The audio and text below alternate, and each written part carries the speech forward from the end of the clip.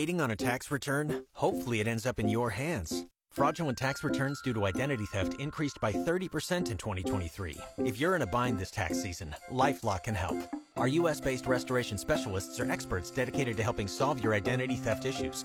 And all LifeLock plans are backed by the $1 Million Protection Package. So we'll reimburse you up to the limits of your plan if you lose money due to identity theft. Help protect your information this tax season with LifeLock. Save up to 25% your first year at LifeLock.com/aware. All right, it is Friday, October 27th, and that means it is week one of high school football playoffs. Can you believe it? Mr. Dan Belford on our WHBC Newsline right now. Good morning, Daniel. Well, good morning. I'm just looking at out the window at Leaf-ageddon out here. So I call it. My gosh, it's that time of year where the force just decides to say, hey, the heck with you. I'm going to take up every spare minute of your time. So, especially at your house. You've got a ton of trees, man. Yeah, I'm back in the old forest here, which I love, but there's a price to pay for it, too. Yeah, That's right. And here we are. And boy, gosh, what do we have? 14 Stark County teams that are in the playoffs, I think? Yeah, I think it's 14. That part is, the first week we'll lose a couple because they play each other. North or West comes to mind. That's one of them. So you hate seeing that. And tonight with Perry and Lake, one of them are going to go down. It's inevitable. And so we lose a couple out of the gates. Hopefully the remaining teams get over the hump and do good things. Yeah, sounds good. Well, let's start with our radio game, that you guys have, which is Perry at Lake. Talk a little bit about that one. Well, Perry made it, and I think it took a little help to get him there, but they only had one win in the Fed this year. They kind of limped into the playoffs, which is what you don't want to see. They lost 3 of their last 4.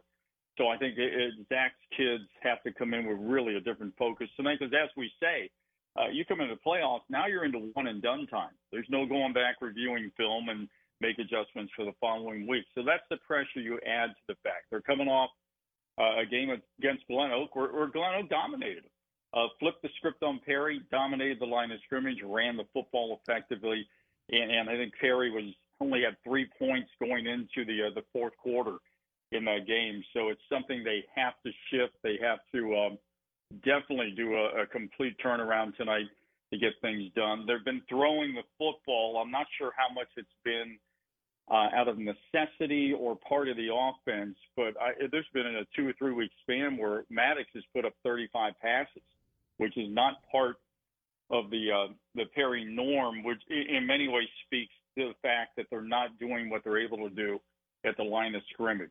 Carson Basham is back. They've worked him in to the defensive side. You might remember he was one of the key kids coming into this season who got a little banged up during the exhibition season and missed, I think, the first 7 weeks of this. So he's back. Vanek has to be the key tonight. He has to do great things, which he has. But they're going to have to lean on him to make consistent plays, big plays, and the defense has to show up. Lake, I like Dan George's quote I saw this week in the rep. He said, do we want to remember this the team who laid an egg in week 10 at Green, or one who thought through adversity? They're going to find out tonight. Overall, I think they're the more solid defensive team. When they played Perry last time, they dominated them at the line of scrimmage. Perry was not able to burn clock, move chains, and the defense just made it rough all the way around for them. They're going to lean on Nate Baker as always. He's been the go-to guy since about week 3. Their defense is just incredible with Lippy and Garo and Christopher. It's just a game where we've seen Lake have those letdowns that they tend to come back against a team like Perry, who hasn't found itself yet with any consistency. So it's going to be an interesting matchup tonight over in Uniontown. Yeah, that should be fun. And then talk about a team that turned it around, worked their butt off. We have GlenOak hosting Lorraine. How about that? And, that's well put. They have worked their butt off to get to the playoffs.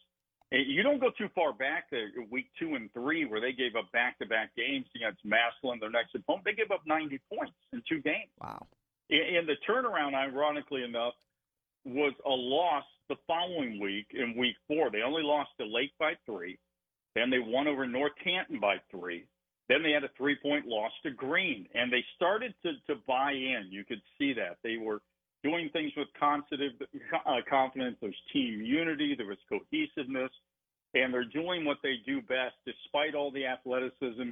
When they can run the ball between the tackles, good things happen. Now, Lorraine, Billy and I were talking off the air. I think it's a pretty good matchup, but I always like to look at strength of schedule, too. Lorraine's 8-2 coming in, but in those 8 wins, I think the teams are a total of 17-58 on the year.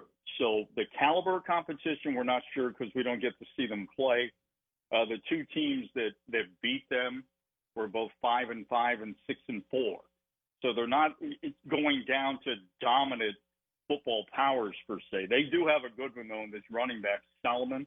We've heard about him last year. He had 300-plus yards last week to set a school record. He's the go-to guy who sets up their pass. They don't pass a lot, but when you look at the numbers and the completion percentage, if he's running the football, they're taking care of things at the line of scrimmage. They can go up top and surprise you and hit the big play. That seems to be what predicates their passing game. I like the advantage for GlenOak at home. I like the fact they finished strong down the stretch, and I like the stiffness of their competition to get here to Week 11. So let's hope the Golden Eagles bring one home. Yeah, and I'll just mention we've got McKinley hosting Strongsville. We've got Jackson at Berea Mid-Park, Central Crossing at Massillon. Let's see, Columbus St. Charles at Greene. Hoover has to go to Columbus St. Francis de Sales. Alliance is at Aurora. Canton South will host Northwest. There's a rematch of last week. Yeah. Fairless at South Range. Sandy Valley is at Cortland Lakeview. We've got Middlefield Cardinal at Canton Central Catholic, and then Malvern will host Southern. So a lot of good games tonight, and of course we'll be tuning into you, Mr. Belford, and you guys behave yourself and have a great game tonight, all right? Hey, we're going to try to do that. Thanks, Pam. Have a great weekend.